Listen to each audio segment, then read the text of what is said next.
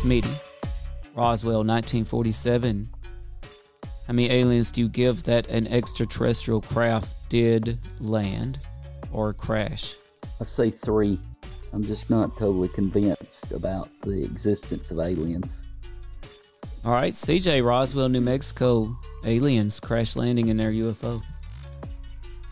Yeah, I think it's possible. I personally believe that there's aliens out there, just given how large the universe is. And if they were to get to us, it would take a really, really long time. So, of course, it's possible that just one craft made it here and none others did, or others have, and we've never heard about them, is also a possibility.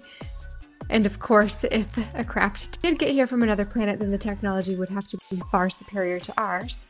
So that would be of great interest to our government. Roswell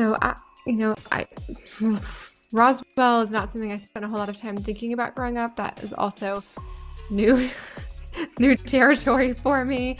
I'm going to give this 1 of 5. I think it's possible. 5 aliens for CJ. Aliens landed in Roswell, New Mexico. Crash landed, as it were. I like it. Well, here's what I know. I know that a previous guest of ours, the head of astrophysics at Harvard, is about to embark on a privately funded mission to search for extraterrestrial objects in our ocean. You know, are you giving him a 3? It is awesome. Does Avi Loeb get a 3? No. I know that our military did say that they had recovered a flying saucer. I know that our military swarmed on Roswell, New Mexico, right after this incident.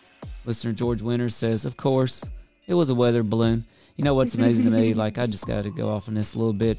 Weather balloons in 1947, weather balloons still in 2023 account for so many of these sightings. That's officially, according to friend of the show, Ronald.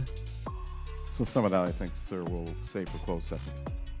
Even in 2023, we still got the weather balloons everywhere, but none of us have ever seen one. Really interesting. Roswell is just such a classic, legendary event. I've got to give Roswell 9. 9 aliens. Something happened at Roswell that goes way beyond a weather balloon. I can promise you that. Now, shortly after Roswell, New Mexico, the incident, whatever it was, our military did come up with something called Project Horizon.